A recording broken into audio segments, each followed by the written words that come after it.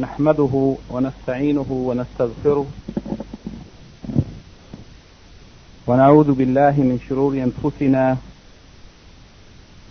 ومن سيئات أعمالنا من يهده الله فلا مضل له ومن يضلل فلا هادي له وأشهد أن لا إله إلا الله وحده لا شريك له وأشهد أن محمدا عبده ورسوله. Verily the praise belongs to Allah. We praise Him, seek His assistance and forgiveness, and we seek refuge in Allah from the evil of ourselves and the evil consequences of our deeds. Whoever Allah guides, there is no one that can lead him astray, and whoever Allah leads astray, there is no one that can guide him. I bear witness that nothing deserves to be worshipped except Allah alone, and that He has no partners or associates, and I bear witness that Muhammad sallallahu alayhi wa sallam is His slave servant and His messenger. Bi-idhnillahi ta'ala, in this lecture number 35, which is the last lecture of this section before we prepare by reviewing for the examination, we will take the chapter which Al-Imam Muhammad ibn Abdul Wahhab ibn Sulaiman al-Tamimi al-Najdi rahimahullah has entitled Bab Man Jahada Shay'an Min Al-Asma'i Was-Sifati. This chapter, taking from Kitab al-Tawheed الذي هو حق الله على العبيد, is an important chapter which books have been written about this subject alone, that is the Tawheed of Asma of Allah and Sifatihi. Al-Imam Muhammad ibn Abdul Wahhab rahimahullah entitled the chapter Man Jahada Shay'an, whoever has rejected or denied something min al-asma wa sifat, from the names and characteristics. He means by al-asma wa sifat asma'ullah wa sifatihi, the names of Allah and His divine characteristics or qualities or attributes. Whoever denies, rejects, disbelieves in any one of the names or the characteristics of Allah subhanahu wa ta'ala that have been confirmed in the Quran or in the authentic text of the Sunnah of the Prophet sallallahu alaihi wasallam, then what is the ruling concerning them? The Imam rahimahullah has not mentioned what is the ruling, but as we look at the evidences, we will see what is the ruling concerning the person who denies anything from the lofty names of Allah subhanahu wa ta'ala and His noble characteristics. Before mentioning the evidences which the Imam has mentioned in this brief chapter, due to the fact that the evidences are few, it is an opportunity for us to take some brief comments from some of the scholars, other than Sheikh Al-Qar'awi, Hafidhahullah, whose explanation we have been following. The first comment that I want to make is just a brief summary of some of the important principles or rules related to Tawheed al-Asma wa Sifat. And although this topic is very important and it requires a lengthy discussion, it will be beneficial at least to mention some of those important rules even without a thorough explanation.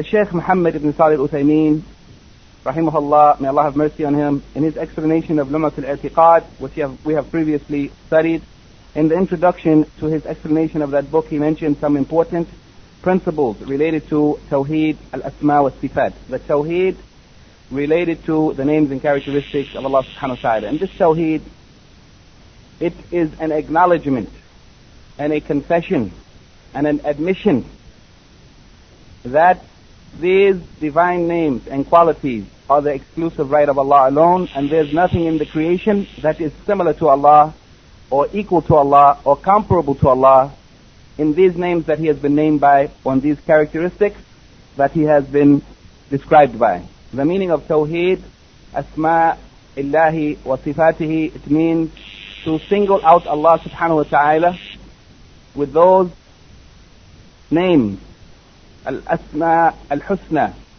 that He has named Himself by, and those characteristics, As-Sifat Al-Ulya, which He has described Himself by, or which the Prophet sallallahu alaihi wasallam has described Him with. To single Him out for these names and these characteristics that He alone can be named by them with the meaning of perfection, and He alone can be described by them with the meaning of perfection.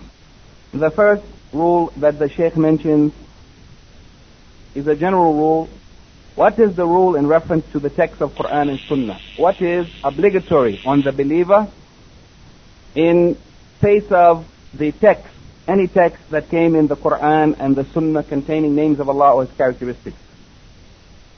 It is obligatory that a believer understand the text that came in the Quran and the Sunnah as it is understood according to its literal meaning, yani without making any interpretation or transformation of its meaning. It is obligatory to take those texts as they are literally, on face value, without changing them in any way.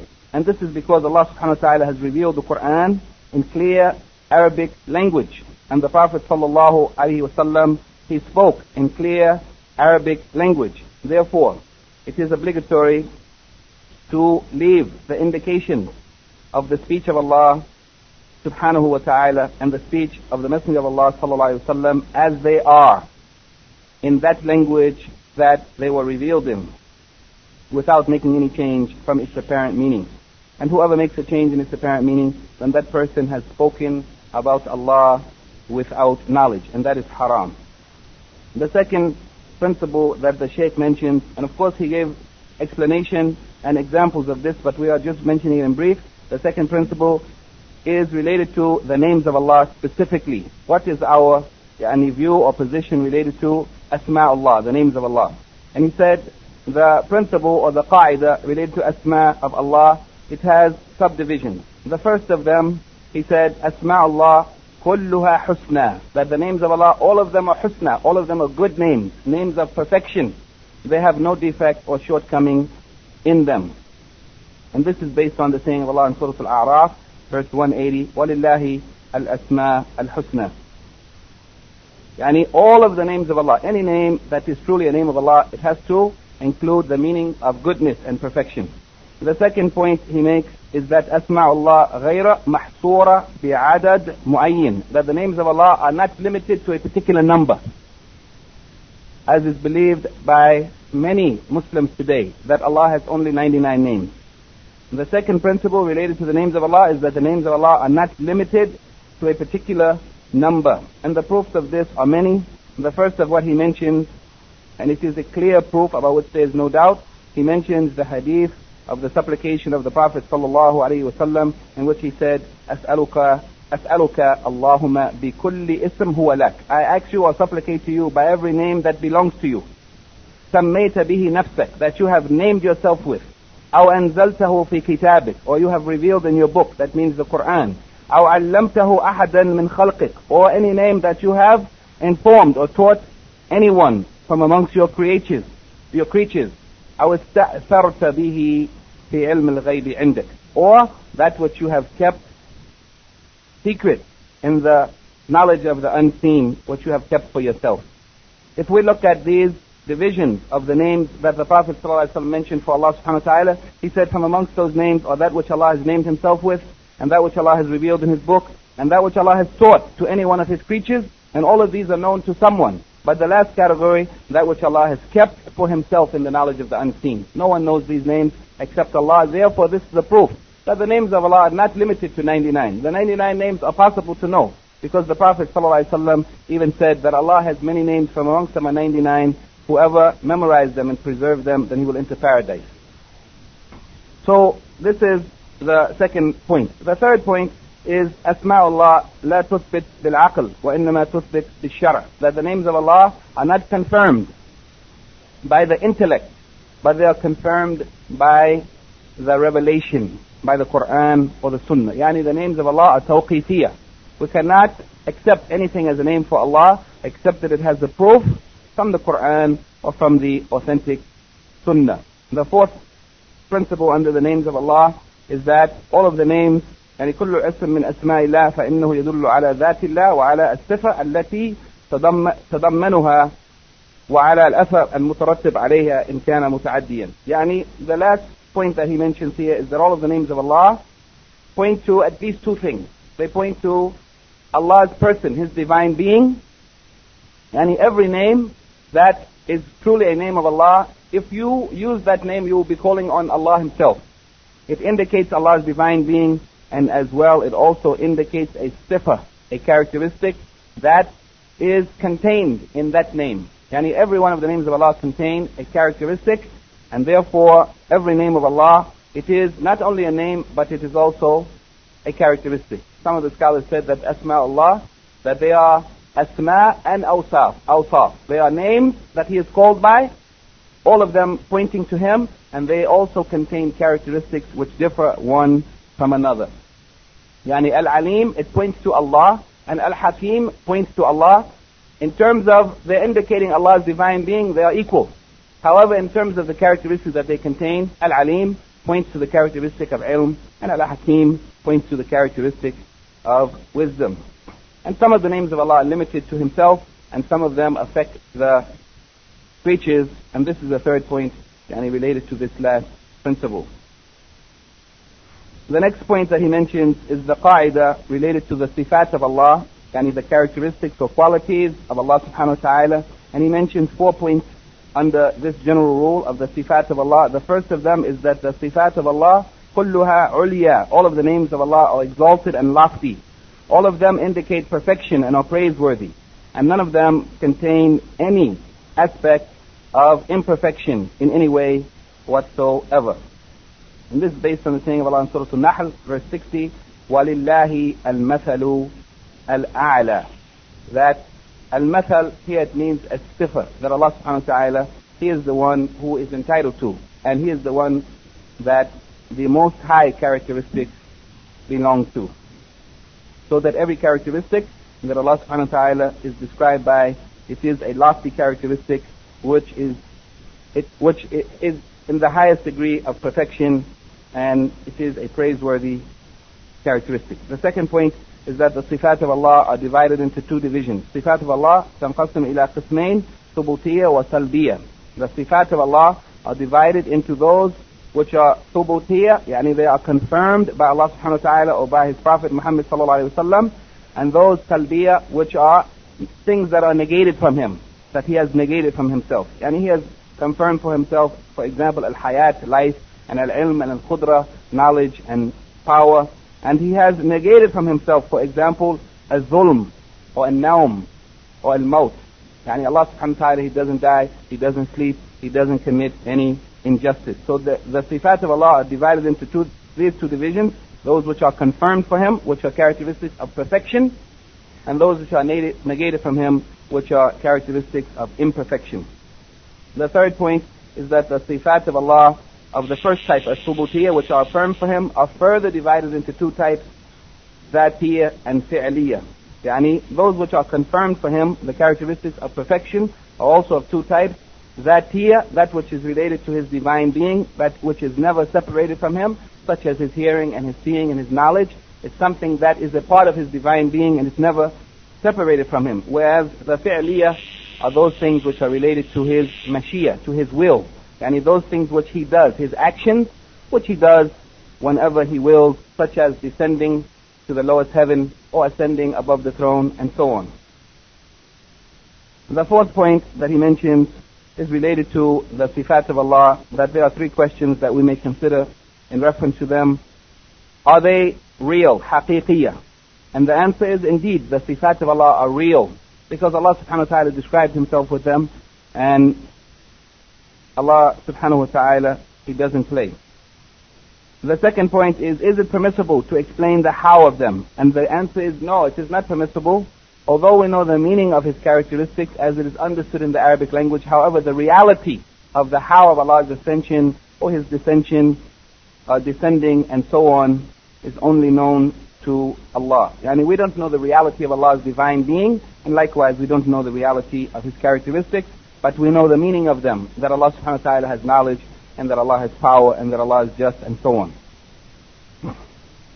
The last principle that he mentions is how to refute those who negate or deny the divine characteristics of Allah subhanahu wa ta'ala. And he mentions, number one, that we argue with them that their reinterpretation or distortions of the meanings that are clearly understood in the Arabic language is contrary to the clear meaning of the text that came in the speech of Allah, the Quran, and the explanations of the Prophet ﷺ in the authentic hadith.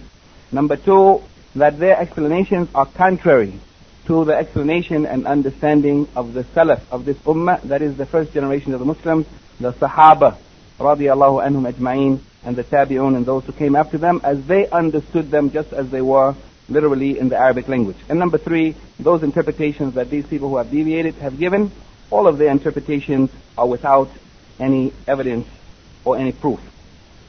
So these are quickly some of the important principles that should be considered in reference to Tawheed al-Asma wa Sifat, the Tawheed of the beautiful names of Allah and His lofty characteristics. The second note that I want to read is from the comments, the Ta'liq al-Mufid ala Kitab al-Tawheed by Sheikh Abdul Aziz ibn Abdullah ibn Baz, rahimahullah, may Allah have mercy on him. In his comments on this chapter of Kitab al-Tawheed, he says that the author in this chapter intended to clarify that it is obligatory, that it is wajib to confirm the names of Allah and His characteristics in a way that is suitable to His majesty and His glory, without tahrif, without distorting their meaning with reinterpretations, and without ta'til, without emptying them of their meaning. Yani claiming that we don't know their meaning, or that they have no meaning, that they are just expressions, without takyif, yani explaining the how of it, or attempting to explain the how of the reality of Allah's actions or His characteristics or qualities, and without tamthil, without making examples for them, yani comparing them to anything in the creation. He also said in his commentary or his comments concerning this matter, he said that the companions of the Prophet ﷺ, and before them the messengers and prophets of Allah, when they came to the people, they described to the people Allah subhanahu wa ta'ala's characteristics, and they understood them as they were, literally without any explanation. They confirmed them just as they were, and this was in accordance, for example, with what came in the Quran in Surah Al-Ikhlas, وَلَمْ يَكُنْ لَهُ كُفُوًا أَحَدٍ, and there is no one that is equal or similar or comparable to Him. Yani whatever we understand of the characteristics of Allah, then indeed similar expressions when they are used for the creatures are not similar to Allah. Yani the creatures see, but their seeing is not like the seeing of Allah, and the creatures hear, but their hearing is not like the hearing of Allah, and creatures have knowledge, but it's not like the knowledge of Allah subhanahu wa ta'ala. Likewise, the saying of Allah subhanahu wa ta'ala, فَلَا تَضْرِبُوا لِلَّهِ الْأَمْثَالِ, don't make examples for Allah subhanahu wa ta'ala. Don't try to make something as an example to describe Allah, because parables or examples or comparisons are not fitting and suitable for Allah subhanahu wa ta'ala. And also he mentioned the saying of Allah subhanahu wa ta'ala, لَيْسَ كَمِثْلِهِ شَيْءٌ وَهُوَ السَّمِيعُ الْبَصِيرُ, that there is nothing like Him, while He is the one as-Sami', the one who has perfect hearing, and al-Basir, the one who has perfect seeing. Yani in this ayat, the principle, another principle which the Shaykh didn't mention in the introduction, is the principle in the Tawheed of Asma wa Sifat, that it requires two things. One of them is negation, and the other of them is affirmation, and nafi wal ithbat. And we see here in this ayat that Allah subhanahu wa ta'ala has established this principle, and nafi, first negating that there is anything like Him, laysa kamithlihi shay'un, there is nothing like Him, and then affirmation, al-ithbat, wa huwa as-sami'ul basir, while He is the one who is all hearing and all knowing. And this is similar in Tawheed al-Ubudiyyah to the kalima of Tawheed, La ilaha illallah. In the beginning of that expression, La ilaha illallah, is negation. La ilaha, there is nothing that deserves to be worshipped, illallah, except Allah, which is al-ithbat or affirmation. So this is also an important principle. Finally, the Shaykh said that it is obligatory, that the author has not mentioned in the introduction or in the heading of this chapter, he has not mentioned the ruling of those who deny any of the names or characteristics of Allah. However, he said, وَحُكْمُهُ الْكُفْرِ, yani that whoever outright denies a name of Allah or a characteristic of Allah that is confirmed in the Quran or authentic Sunnah, not reinterpreting it. Yani reinterpretation is a type of negation, but we mean absolute negation. Yani denying, for example, absolutely that Allah has a face. If somebody reinterprets it, it is also wrong, but it is not equal to the one who outright denies it. Absolute negation, it is kufr that takes a person out of Islam. Perhaps we will stop here, and if there's time at the end, also read from the commentary of Shaykh Abdul Rahman al-Sa'adi, rahimahullah. But for fear of lack of time, I will stop and go to the evidences of Al-Imam Muhammad ibn Abdul Wahhab, rahimahullah. And the first evidence that he mentions is the saying of Allah subhanahu wa ta'ala in Surah Al-Ra'd, chapter 13, verse 30, كَذَلِكَ أَرْسَلْنَاكَ فِي أُمَّةٍ, that likewise we have sent you. Allah subhanahu wa ta'ala is saying to the Prophet sallallahu alaihi wasallam, likewise we have sent you, missioned you as a messenger, فِي أُمَّةٍ, at a time period in the history of man, or to a group from amongst the groups of people. فِي أُمَّةٍ, because ummah has both of these meanings as well as other meanings. It means a certain time period, and it also means a particular group of people. Indeed, we have sent you fi ummah, yani at a time period and to a particular people. قَدْ خَلَتْ مِنْ قَبْلِهَا أُمَمْ, and indeed before them, before that ummah that you have been sent to, other nations before them have passed away. لِتَتْلُ عَلَيْهِمْ, in order to read to them or to recite to them, الَّذِي أَوْحَيْنَا إِلَيْكَ, that which we have revealed to you. Yani he has been sent to recite to them the revelation that has been revealed to him, that is Al-Quran, in order to guide them and to save them from the destruction of the next life. وَهُمْ يَكْفُرُونَ بِالرَّحْمَنِ, even though the Prophet ﷺ have been sent to guide the people with revelation, وَهُمْ يَكْفُرُونَ بِالرَّحْمَنِ, but in spite of that, they disbelieved in Ar-Rahman. Here the meaning of disbelief in Ar-Rahman, it means disbelief in that name, which is one of the names of Allah. This ism from the Asma'ullah Ar-Rahman, the disbelievers, the pagans of Quraysh, they disbelieved in it. They didn't mean by it disbelief in Allah, although they were pagan disbelievers. But they meant by it disbelief in that particular name. They rejected that name. And Allah subhanahu wa ta'ala described it as kufr.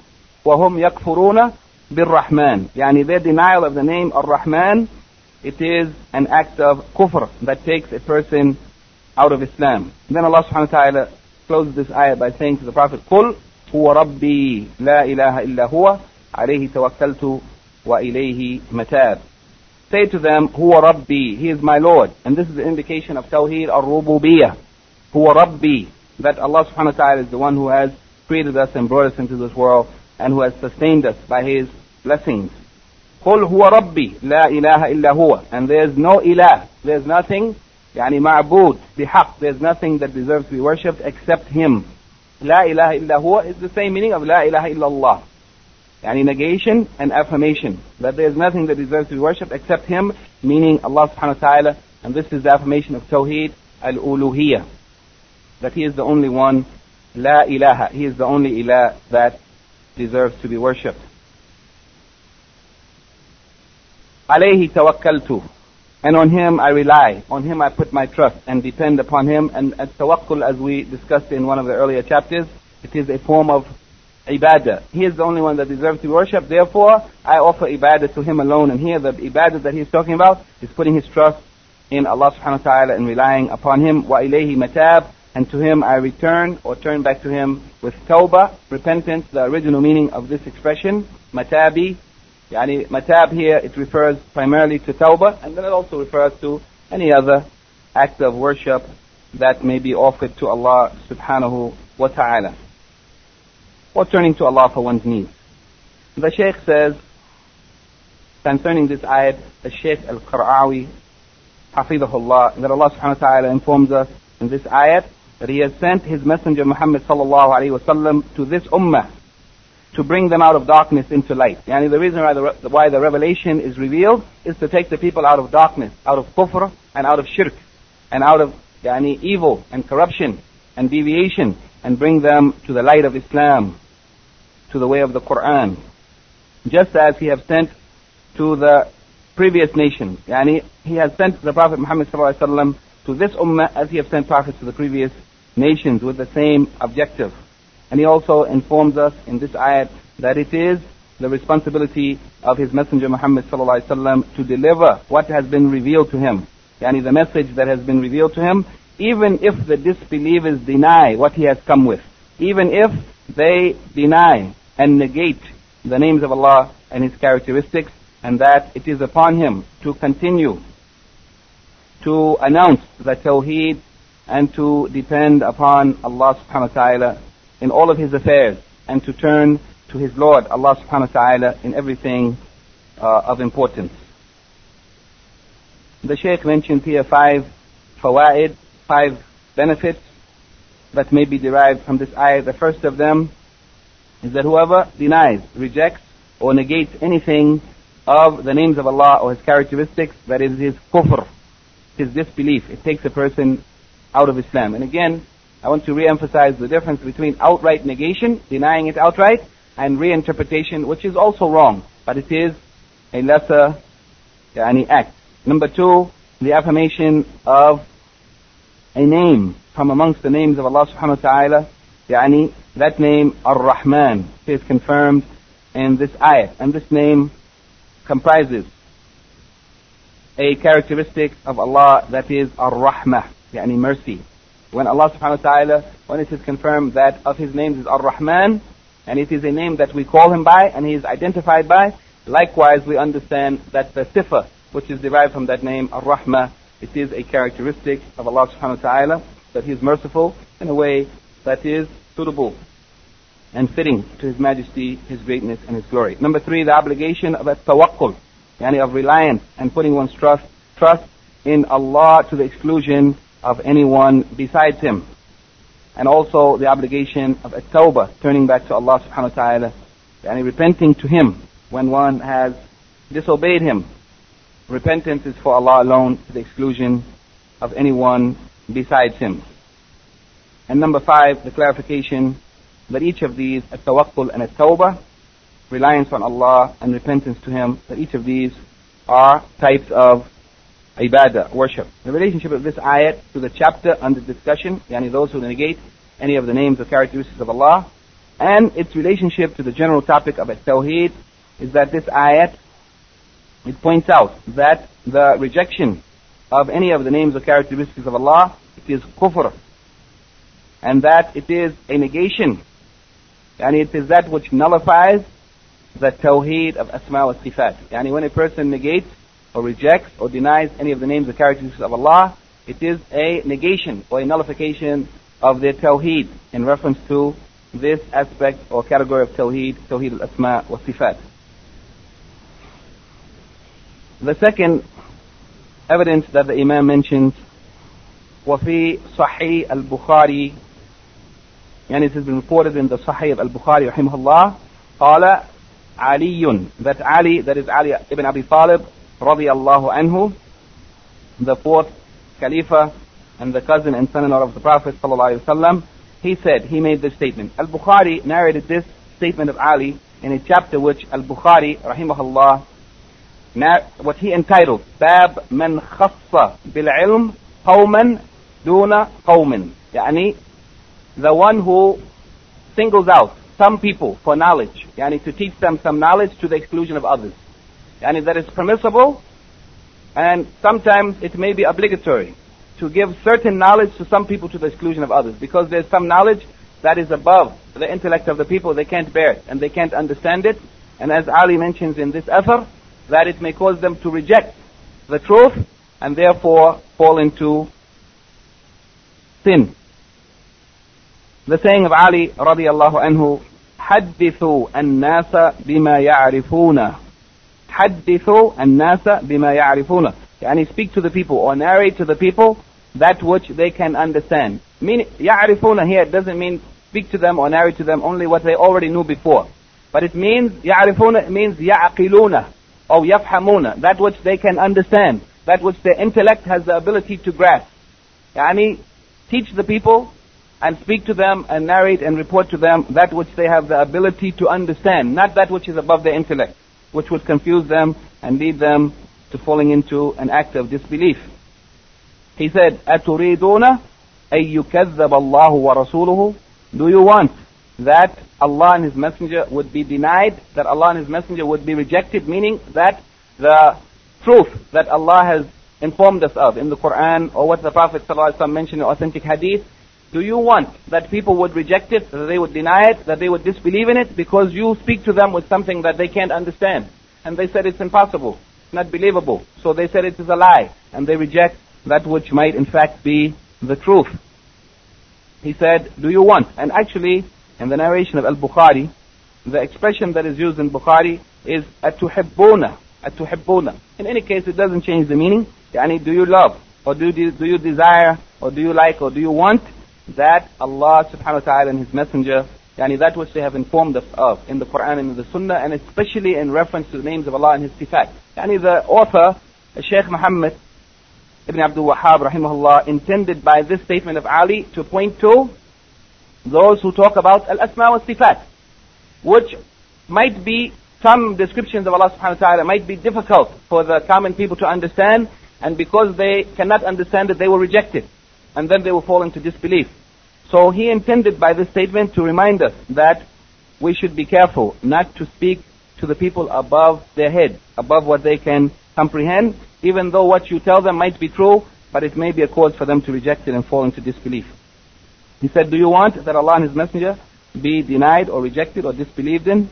The Shaykh says the general meaning of this hadith is that the Khalifa, Al-Rabi'a, the fourth Khalifa, Ali ibn Abi Talib radiallahu anhu, has ordered the Ahlul Ilm, the people of knowledge, that they should guide the people, and they should speak to them, and they should narrate to them that which their intellect has the ability to grasp, and that which their understanding,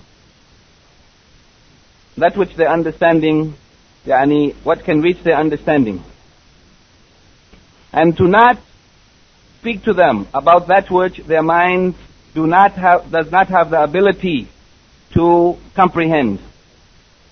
And he says from amongst those things that perhaps some of the people cannot comprehend is the intricate details of the asma of Allah and the sifatihi. Yani the details of this science might be difficult for some of the people.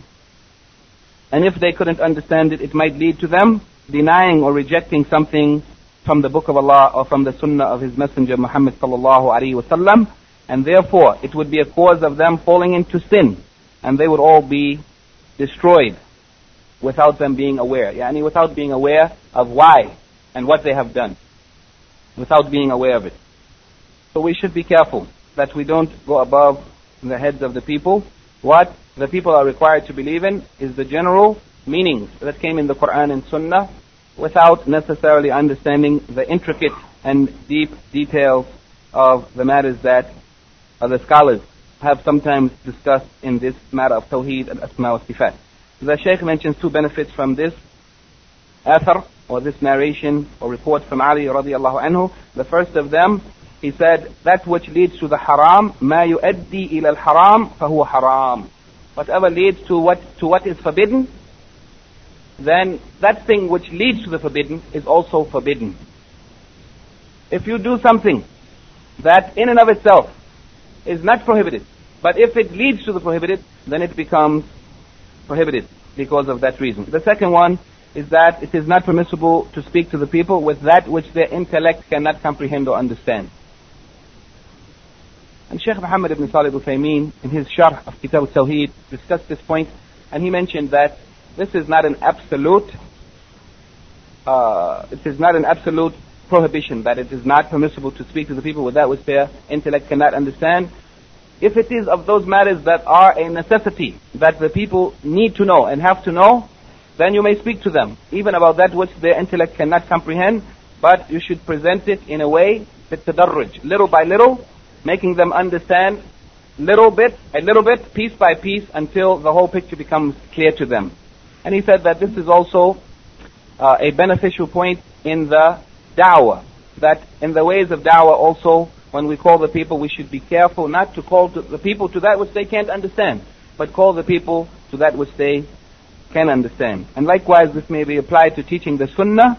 He said rahimahullah, he said that those acts of sunnah which are unknown to the people, we shouldn't just throw it on them at one time, but first we should talk about it and teach the people of it before we implement it, otherwise they may reject it and deny it.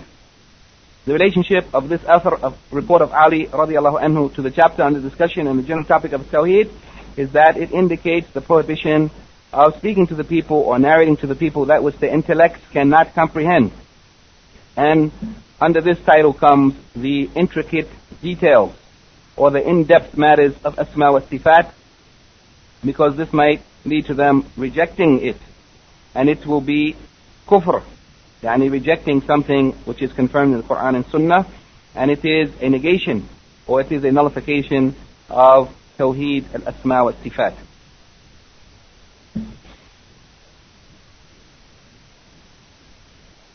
The fourth or the third evidence that the Imam rahimahullah mentions, he says, وروى عبد الرزاق, in his book Al-Musannaf, he was a great scholar from Yemen.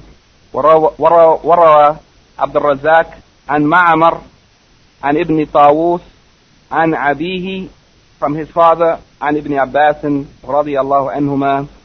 Yani he reports an author from that is going back to Ibn Abbas, may Allah be pleased with him and his father, أنه رأى رجلا انتفض لما سمع حديثا عن النبي صلى الله عليه وسلم في الصفات استنكارا لذلك. Yani Ibn Abbas, he saw a man. That man was trembling and shivering and shaking. انتفض لما سمع أو لما سمع حديثا عن النبي صلى الله عليه وسلم في الصفات. Yani he was shaking and trembling when he heard a hadith that was reported from the Prophet sallallahu alaihi wasallam concerning as-sifat, concerning the divine characteristics or qualities of Allah subhanahu wa ta'ala. He says istinkaran lidhalik.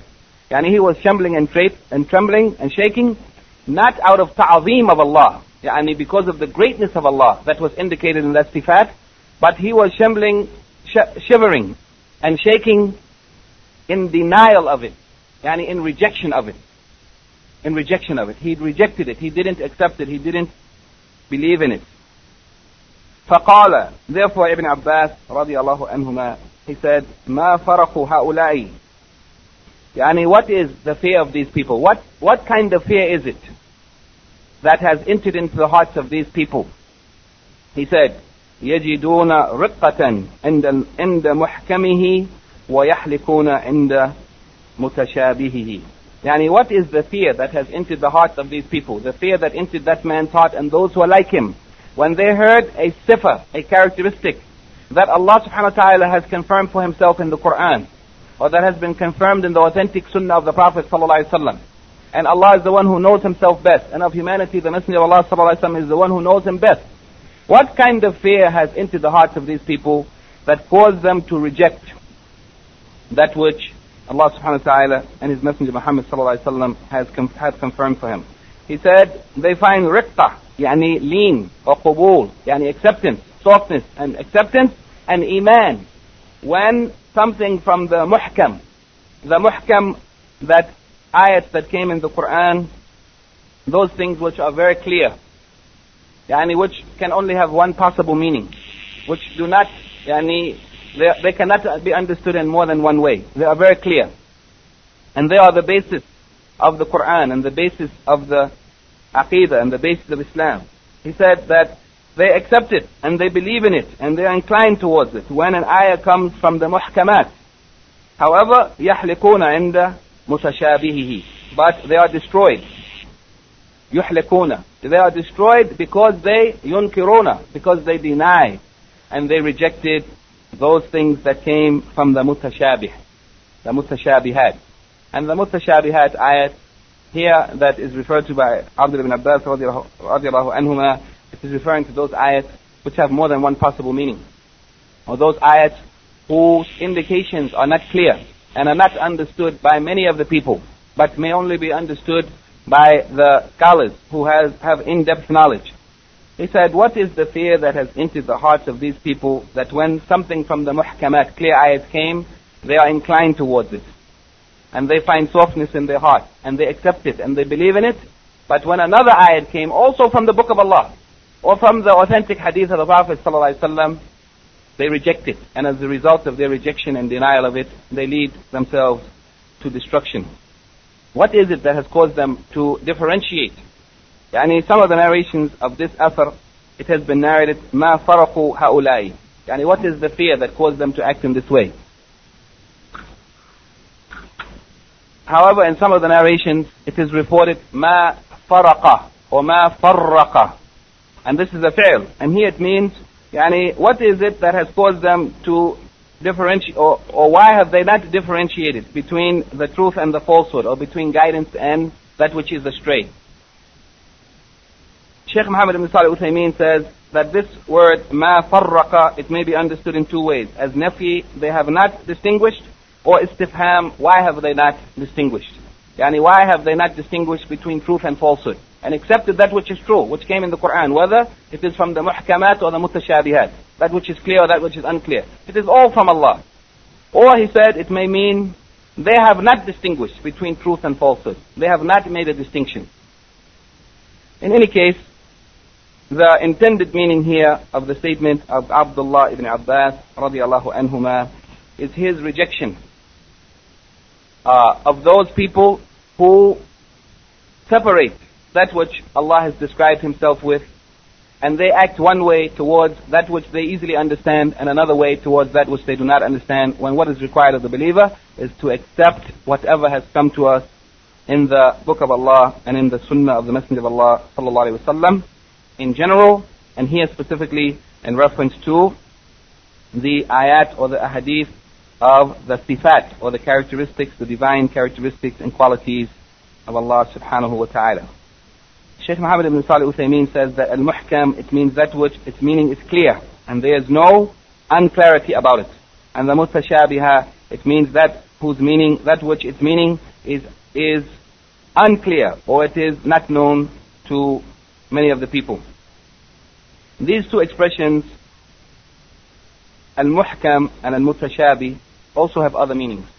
Allah subhanahu wa ta'ala has described the Quran with this expression al-muhkam, meaning a different meaning, that the whole of the Quran is muhkam, meaning that the whole of the Quran, Allah has perfected it and there is no defect in it.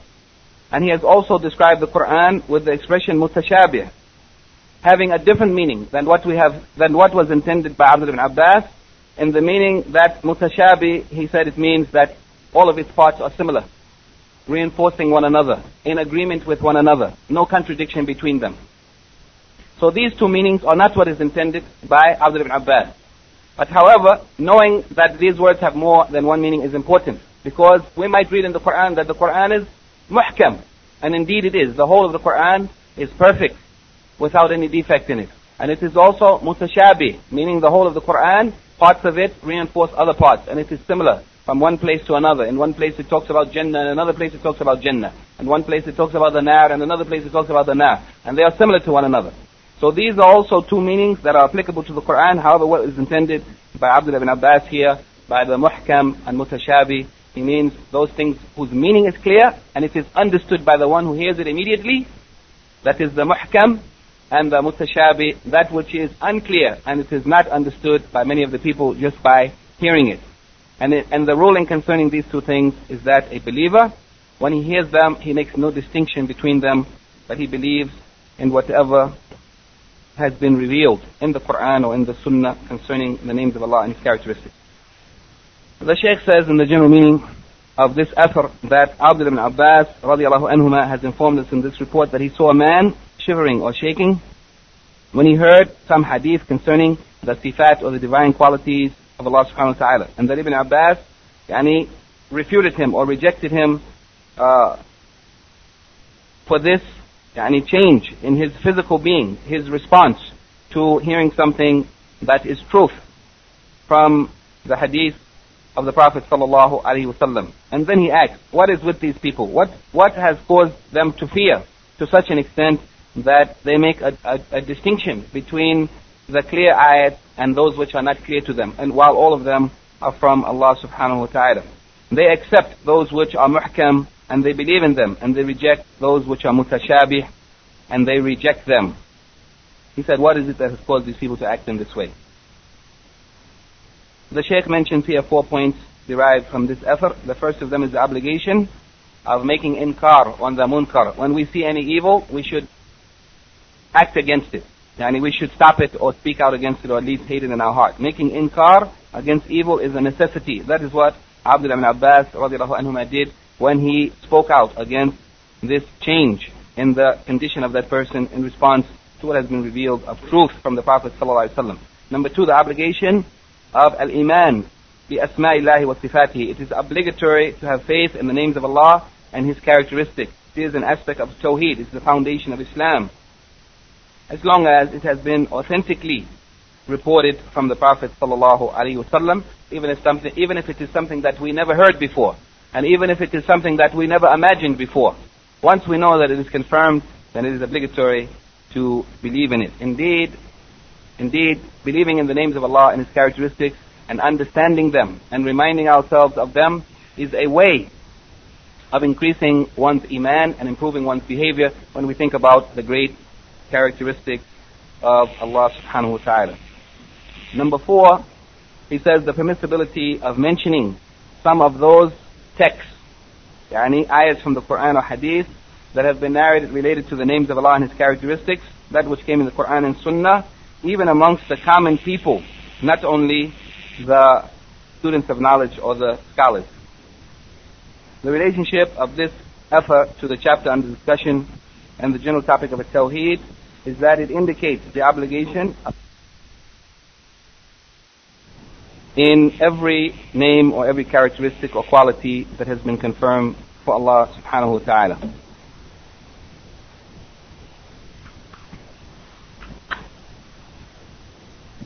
The last point that the Imam rahimahullah mentions is related to the sabab al-nuzul of the ayat, the first ayat that he mentioned, the reason for the revelation of that ayat.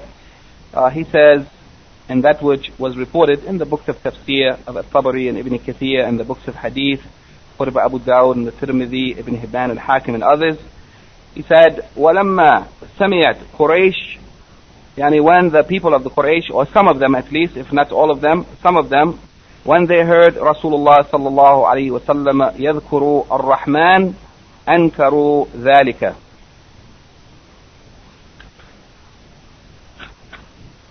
When those people from the pagans of Quraysh, when they heard the Prophet sallallahu alayhi wa sallam mentioning the name of Allah ar-Rahman, when they heard him mentioning that name which they didn't accept and they didn't believe in, they rejected it. فَأَنزَلَ اللَّهُ فِيهِمْ, then Allah revealed in reference to them, وَهُمْ يَكْفُرُونَ بِالرَّحْمَنِ, yani that they disbelieved in that name of Allah subhanahu wa ta'ala, ar-Rahman. The Shaykh says the general meaning of this report is that the narrator of this report informs us that when the Prophet sallallahu alaihi wasallam mentioned the name ar-Rahman in that document, that peace treaty, the treaty of Hudaybiyah, when they made a treaty with the pagans, he said that some of the people of Quraysh, they rejected that name. They didn't accept it, claiming that they didn't know this name, and that Allah subhanahu wa ta'ala, and he also informs us that this was the occasion in which this ayah was revealed, their rejection of this name ar-Rahman. And this is an act of disbelief to reject any of the names of Allah, even one of them, or any characteristics of Allah. And he also informs us here that Allah subhanahu wa ta'ala revealed on this occasion, and in reference to this story, this saying, وَهُمْ يَكْفُرُونَ بِالرَّحْمَنِ, that they fell into disbelief by rejecting or denying one of the names of Allah, that is Ar-Rahman. The Shaykh mentions 2 points or 2 benefits from this effort, that is the affirmation of the name Ar-Rahman for Allah subhanahu wa ta'ala, that it is one of His names, and that this name contains a characteristic or a sifa, that is the sifa of Ar-Rahmah, mercy. One of the names of Allah is Ar-Rahman, and one of His characteristics is Ar-Rahmah, mercy. Number 2, that whoever rejects or denies any of the names of Allah or His characteristics, then that one will be from amongst those who are destroyed, from amongst the disbelievers. Yani his rejection of anything of the names of Allah or His characteristics is a nullification of Tawheed, the Tawheed of Asma wa Sifat, and it will be a cause of his destruction, and it will be the cause of him entering amongst the disbelievers. He will go out of Islam.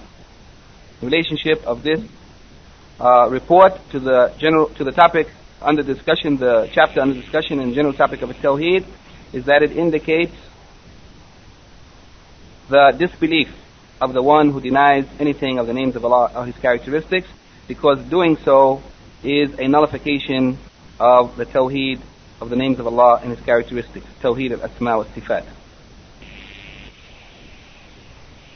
The issues or the masail that Al-Imam Muhammad bin Abdul Wahhab mentions at the end of this chapter are 5. The first of them is Adam al-Iman بجهد شيء من الأسماء والصفات. The negation or the absence of Iman of the person who denies any of the names of Allah or any of His characteristics. That person doesn't have Iman. It is a nullification of the Iman, as it is a nullification of Tawheed. The second point is the explanation of Ayatul Ra'd, the ayat that the Imam mentioned in the beginning of this chapter, that the pagans from amongst the Quraysh disbelieved in the name Ar-Rahman. The explanation of this ayat is that when the Prophet ﷺ was sent to them with a revelation, and from that revelation are the names of Allah and His characteristics, and from amongst those names Ar-Rahman, their rejection of that name is a rejection of what has been revealed by Allah. That means they are denying what Allah has said, and that is indeed kufr.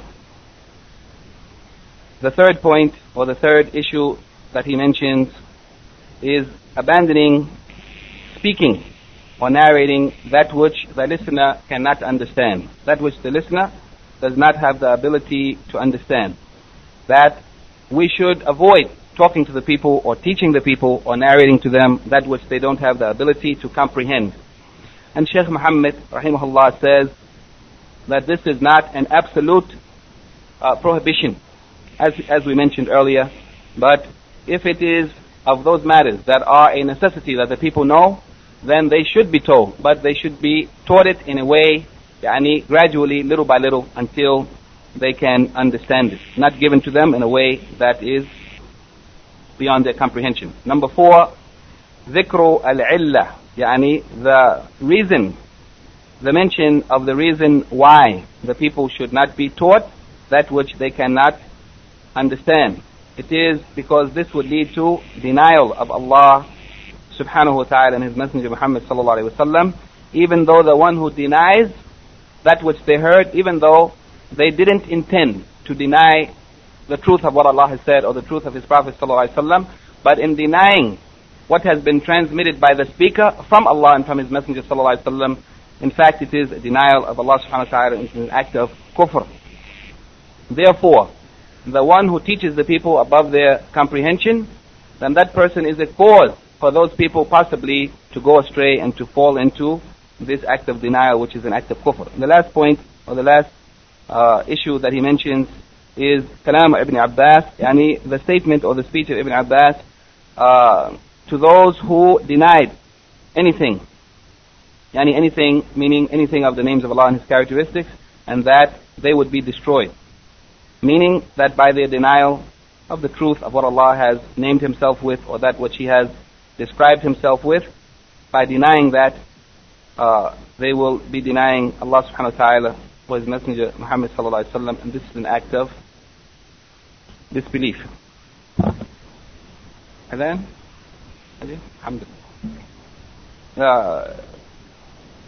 the questions at the end of the handout. The first question mentioned briefly the categories or divisions of Tawheed, and as we mentioned on a number of occasions, some of the scholars have divided Tawheed into 2 divisions and some 3 divisions. However, that which is perhaps more common from amongst the people of Sunnah today is the division of Tawheed into 3 divisions. That is Tawheed al-Rububiyyah, the Lordship of Allah subhanahu wa ta'ala, that He is the only Creator and Lord and the one who gives life and death and controls the affairs of the universe. And Tawheed al-uluhiyya or ubudiyya or ilahiyya, yani the tawheed that is related to the fact that Allah subhanahu wa ta'ala is the only one who deserves worship, that any type of worship, whatever it may be, it is His right alone, and it should not be offered to anyone other than Him. And the tawheed of asma wa sifat, yani that singling out Allah for the beautiful names and the lofty characteristics that He has named Himself with or described Himself with, or that which the Prophet ﷺ have named or described Him with. The second question explained Tawheed al-Asma wa Sifat, explained that particular aspect of Tawheed. And as we said, Tawheed al-Asma wa Sifat, it requires a complete discussion, or even more than that. But in summary, the meaning of Tawheed al-Asma wa Sifat is that Allah subhanahu wa ta'ala has names, which He has named Himself with, or the Prophet ﷺ have named Him with. And those names, in their perfect meaning, are the names that belong to Him alone. And even some of them, no one else should be named by them. In any case, those names that are the exclusive right of Allah alone means that in their perfect form, the meaning of perfection, it is only ascribed to Allah subhanahu wa ta'ala. And there's no one similar or equal to Him in those names. Likewise, the characteristics or qualities or actions of Allah subhanahu wa ta'ala are perfect, and they have no defect in them. And any of the creatures that are described by those descriptions, there's no comparison between that description when it applies to the human being, for example, and when it applies to Allah subhanahu wa ta'ala, that they are different, that Allah is singled out for these names and these characteristics in the perfect form.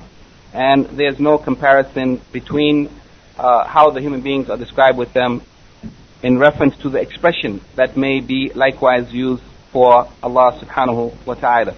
And we said that that these descriptions, for example, they should be understood just as they are, without reinterpreting them or distorting their meaning, without negating their meaning, without making examples or comparison between the creatures as they are described with those meanings in Allah subhanahu wa ta'ala, and without outright negating them, not reinterpreting them, but outright nullifying them.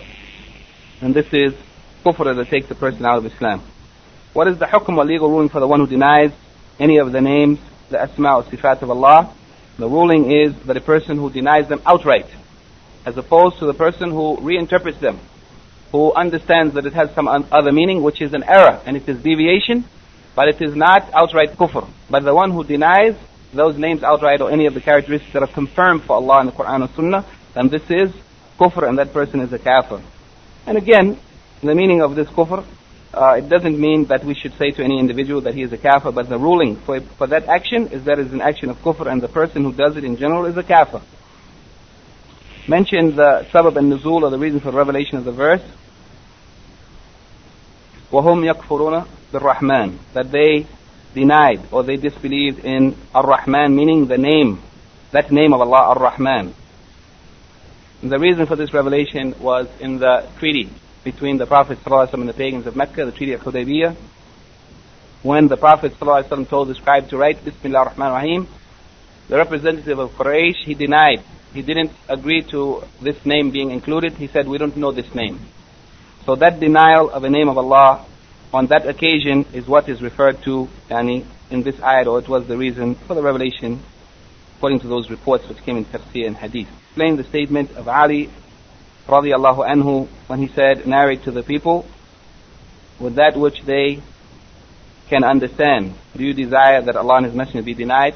The meaning of this statement is that Ali ibn Abi Talib radiallahu anhu is reminding the scholars and the people of knowledge and those who teach the people that they shouldn't teach the people that which is beyond their ability to comprehend, that which they cannot understand, which could be a cause, if what he is teaching them is true, especially from the names of Allah and the sifat of Allah and those things which are part of the requirements of Islam.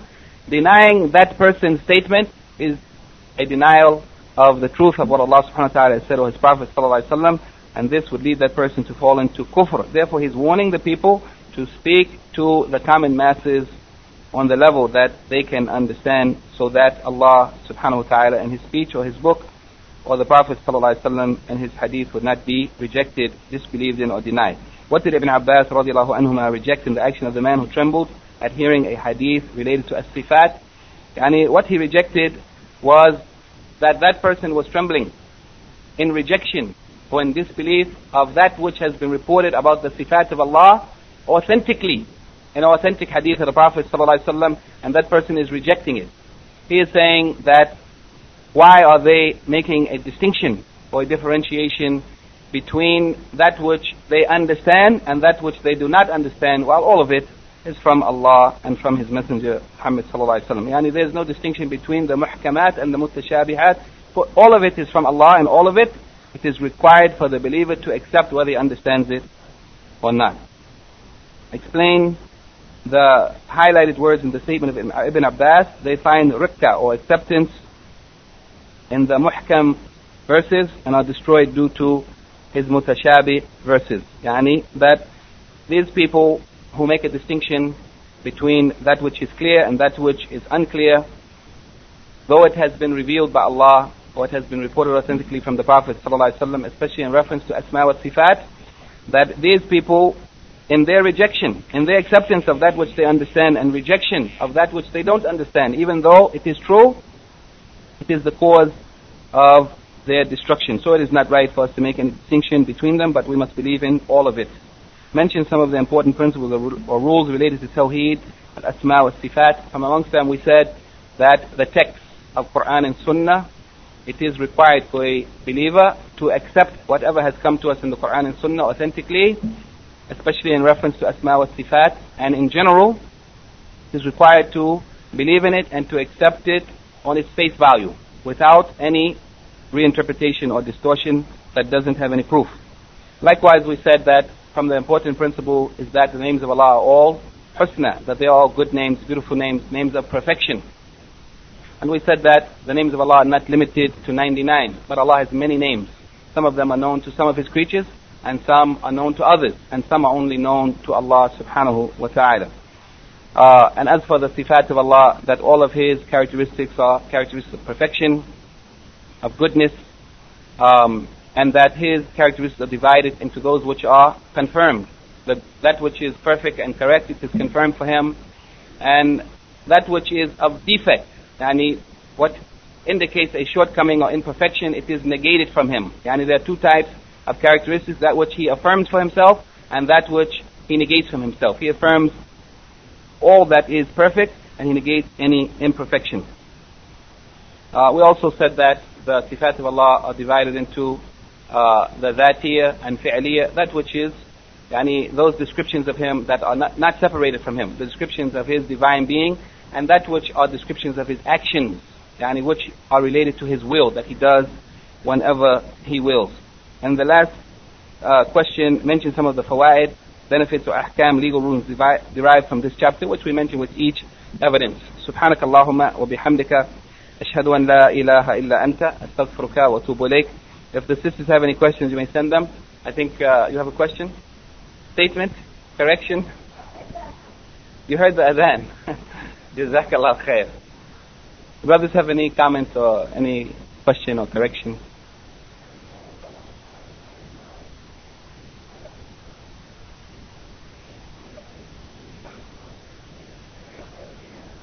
Naam.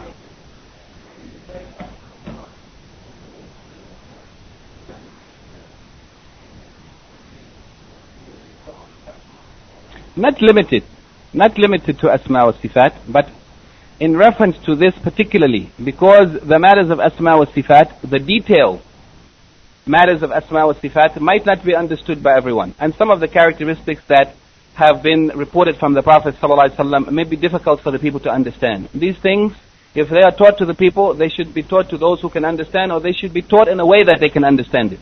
And for example, if you said to some people, and we have found, especially amongst new Muslims, but not only amongst new Muslims, we have found, for example, if you said to someone that Allah has a hand, they might say, how can it be that Allah has a hand? But the Prophet ﷺ have reported it, and Allah subhanahu wa ta'ala have informed us of this from Himself. So, if that thing is mentioned to someone, it should be explained to them. If you said that Allah descends to the lowest heaven of this world, maybe they will say, how can He descend?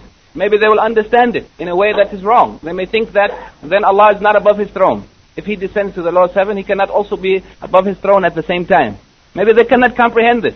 So rather than discussing those things that with the people who may not understand it, it is better to leave it. If it is necessary to explain it, then it should be, if it's necessary to present it, it should be presented in a way that the people who is being addressed can understand it. But it is not limited to Asma wa Sifat. It is in general. As we mentioned, as Sheikh Muhammad Ibn Salih Uthaymeen rahimahullah said, that we may also understand from this statement of Ali, a general principle, and that is that we should never go above the people in whatever we say or do. In our da'wah, we should call them to that which they can understand, and not call them to that which they cannot understand. There are things about Islam that if we were talking to somebody, calling them to Islam, maybe at that time they would never understand it. But if they entered Islam and believed in Allah and reached a certain level of iman and knowledge, then they would be able to understand it and accept it. And likewise, in the sunnah, some of the sunnah that the people might practice, which is unknown amongst a certain people or amongst people in a certain place, if somebody practiced it amongst them without informing them first of it, maybe they would reject it and they would fight against it and they would oppose it. Some brothers almost got into a physical confrontation in Jeddah in Saudi Arabia, where people, you would think, know the sunnah. You would think. And they came into the masjid with their shoes on and they said, this is sunnah. And it was wrong for them to do so, especially in this day and time. And even though the Prophet ﷺ, he said, oppose the disbelievers, and the disbelievers didn't pray with their shoes on, he said, pray with your shoes on. But it has to be understood. When should it be applied and how should it be applied? So it's not limited to Asma wa Sifat, but it is a general rule that we should address the people and we should deal with the people in a way that would not cause them to reject the truth. If you present the sunnah to a people in a way that they cannot understand it or they have never heard it and they would fight against it and oppose it, then you would be the cause of the people going astray and rejecting the truth. So it is general, it is not limited to this. But the reason why we mention Asma wa Sifat is because the author, Muhammad ibn Abdul Wahhab rahimahullah, he mentioned this report in reference to Asma wa Sifat. That is the chapter that he is discussing, and he used this as a proof for this point of this chapter. However, it is not limited to this subject alone.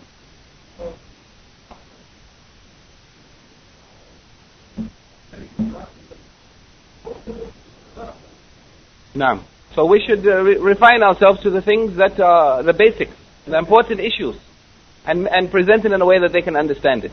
And we shouldn't discuss the complex system of economics in Islam or such things.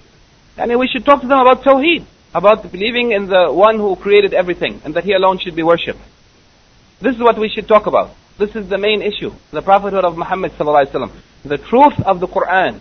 These are basic issues that people can understand. And if we know how to present it, then people will understand it. And if they are seeking the truth, they will accept it.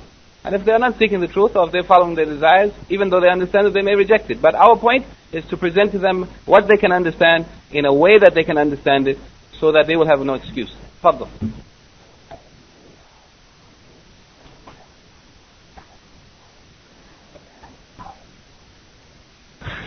MashaAllah.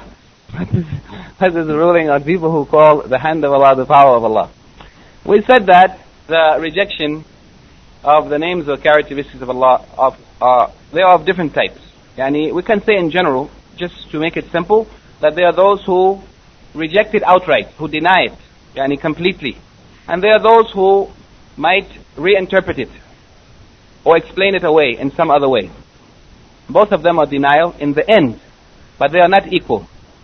Those who give an explanation, or a reinterpretation, or a false, distorted interpretation, such as the hand of Allah, Yadullah, that it means, what did you say? Power of Allah, or something like this. Then it is a deviation, because it is not the meaning that is immediately understood in Arabic language, although could be understood in that way, even in Arabic language. However, it has not been explained in this way by the early generation of the Muslims, by the Prophet ﷺ or Sahaba or those who came after them. And there's no proof for that expression in that place having that meaning. Therefore, we reject it. So the ruling is that it is a deviation. It is a deviation in Tawheed, and we don't say that they are out of Islam.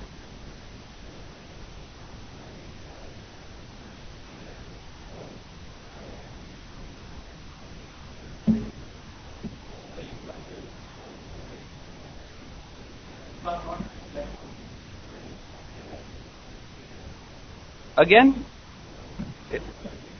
The truth? They don't like it, You should say it. If they don't like it, well, maybe, I don't think you mean to say that if there's a truth that people don't like, then for that reason you should say it to them. You don't mean that. The truth should be said even if the people don't like it. Naam, the truth should be said even if the people don't like it. But it should be said at the time that is appropriate. At the time and in the way that is appropriate. There's no benefit in saying the truth in a way that you know it will be rejected, that the people will never accept it. But it should be said at the proper time. Wisdom should be used in teaching the people the truth. Wisdom should be used. For example, you want to tell a person that he shouldn't have pictures in his house, or he shouldn't be listening to music. Should you tell him at the time while he is engaged in that act, or at another time when he is not directly engaged in it, where he might have a chance to think about it? Maybe at the time while he is doing it, if you will approach him at that time, he might immediately just reject what you are saying out of emotions, because it is speaking against him and something that he has no way to consider or to think about or to reflect upon. So the timing also has to be considered. Although in some cases it may be that even though the people won't like it, that it has to be said. There's some time that the truth may have to be said, and there's no other chance to say it. Maybe you will not get another chance to say it, and you have to say it. Because if you don't say it then, maybe you will never see the person again, and they won't know. There are many factors that have to be considered, but there's no absolute rule that the truth has to be said on every occasion, no matter what, without any consideration. No, it is not so. It is not so. In fact, speaking the truth, commanding the good, forbidding the wrong, there are principles and there are rules that have to be considered. If commanding the good, or forbidding the wrong, or speaking the truth would bring about more harm than the benefit that you are trying to achieve, then it is not right to do so. It is not right to do so. In that case, it is prohibited to do so. You command somebody to do good, and in commanding them to do good, it leads them to be worse. Then what is the benefit? The objective is to help people, to correct the problem. But if in trying to correct the problem you make a worse problem, then it is wrong to do so. It is wrong to do so. But only if the harm that would come about is less than the benefit that you are trying to achieve, then you may do it, even if some harm came from it. But if the harm is equal to it, or the harm is greater than it, then it should not be done. So there are factors that have to be considered. It cannot be said outright that you have to, every time you saw a wrong, you have to say something. And every time you saw somebody, falling short in that which is obligatory, you have to say something immediately at that time. You have to consider if what they are doing, is it really prohibited for them. Maybe it is something generally prohibited and they have a legal excuse for it. Or something that is obligatory, maybe they are excused from it. You have to consider the person. You have to consider the circumstances. You cannot just always, immediately, without consideration, order somebody to do. The Prophet ﷺ, he saw a man come into the masjid. And he sat down. A man came in the masjid and sat down. The Prophet ﷺ didn't order him to get up and pray 2 rak'ah. And it is obligatory on a person who enters the masjid that they should pray before sitting. And they should not sit without praying. But the Prophet ﷺ asked him first, have you prayed 2 rak'ah? He asked him first to know what is the condition of that person. And that is to teach us that first we should know the condition of the person before we order them, before we prohibit them, before we speak to them with what we consider to be the necessary truth. We have to know the condition of the person, we have to know the circumstances, and we have to consider if doing or saying what we say at that time is going to be beneficial or more harmful. And Allah knows best. سبحانك اللهم وبحمدك أشهد أن لا إله إلا أنت أستغفرك وأتوب إليك.